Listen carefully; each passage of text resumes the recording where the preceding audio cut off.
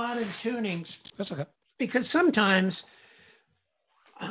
you would hear different intervals coming at you. And of course, some of the problems with tunings are you get a lot of drone notes sometimes. But Joni Mitchell wrote in very interesting tunings. And I can remember too, Jimmy Page and Plant talking about tuning their guitar to the river. And what? Yeah. But, you know, it really was interesting what you could get out of some of those tunings. And I think Keith Richards, I think he only uses 5 strings, and I think he does a drop tuning, and that's all he plays in. I think it's all, yeah, all that stuff. All that's the you know, Honky Tonk Woman and Brown Sugar, which is now banned from the airwaves or something. But that's all definitely some sort of blues open tuning he uses.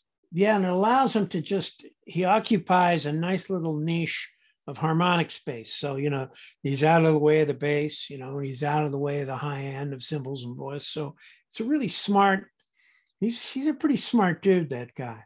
Yeah. So yeah, Liars was an open tuning as well for me. Yeah, it sounded like it. So that's the D's down to an E, and probably the A down to a G, if I recall.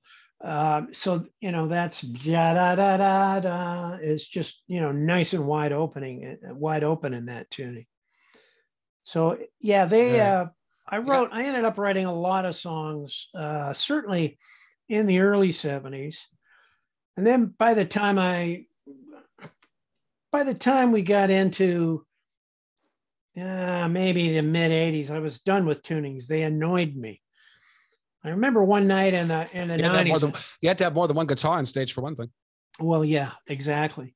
Tom Cochran and I went to hear Sean Colvin one night. This would be in the 90s, I guess. And about 2-3 songs in, it was all these open tuning songs, and the drone notes were like Chinese water torture. I said, "Are you done with your open tuning phase?" He said, "Yeah, man." So we left and went down the street to listen. It was not a nice night. We went down to hear Chrissie Hynde and the New Pretenders, which were all these young guys she had in the band. As she was trying to, she looked sort of like a school marm with some kids out on a field trip. It just didn't quite make sense. But it was such a youth-concentric or youth-centered audience that she was going for, and she was playing it was an awful bar in Toronto somewhere, and we just thought there was no dignity there, so we left. It wasn't a good night out. Hey, thanks for joining us. Check out our other vignettes and full episodes from a wide variety of guests for more great content. Please like, share, and subscribe, and become a member at socialenergypresents.com to access premium content and earn valuable energy points just for watching.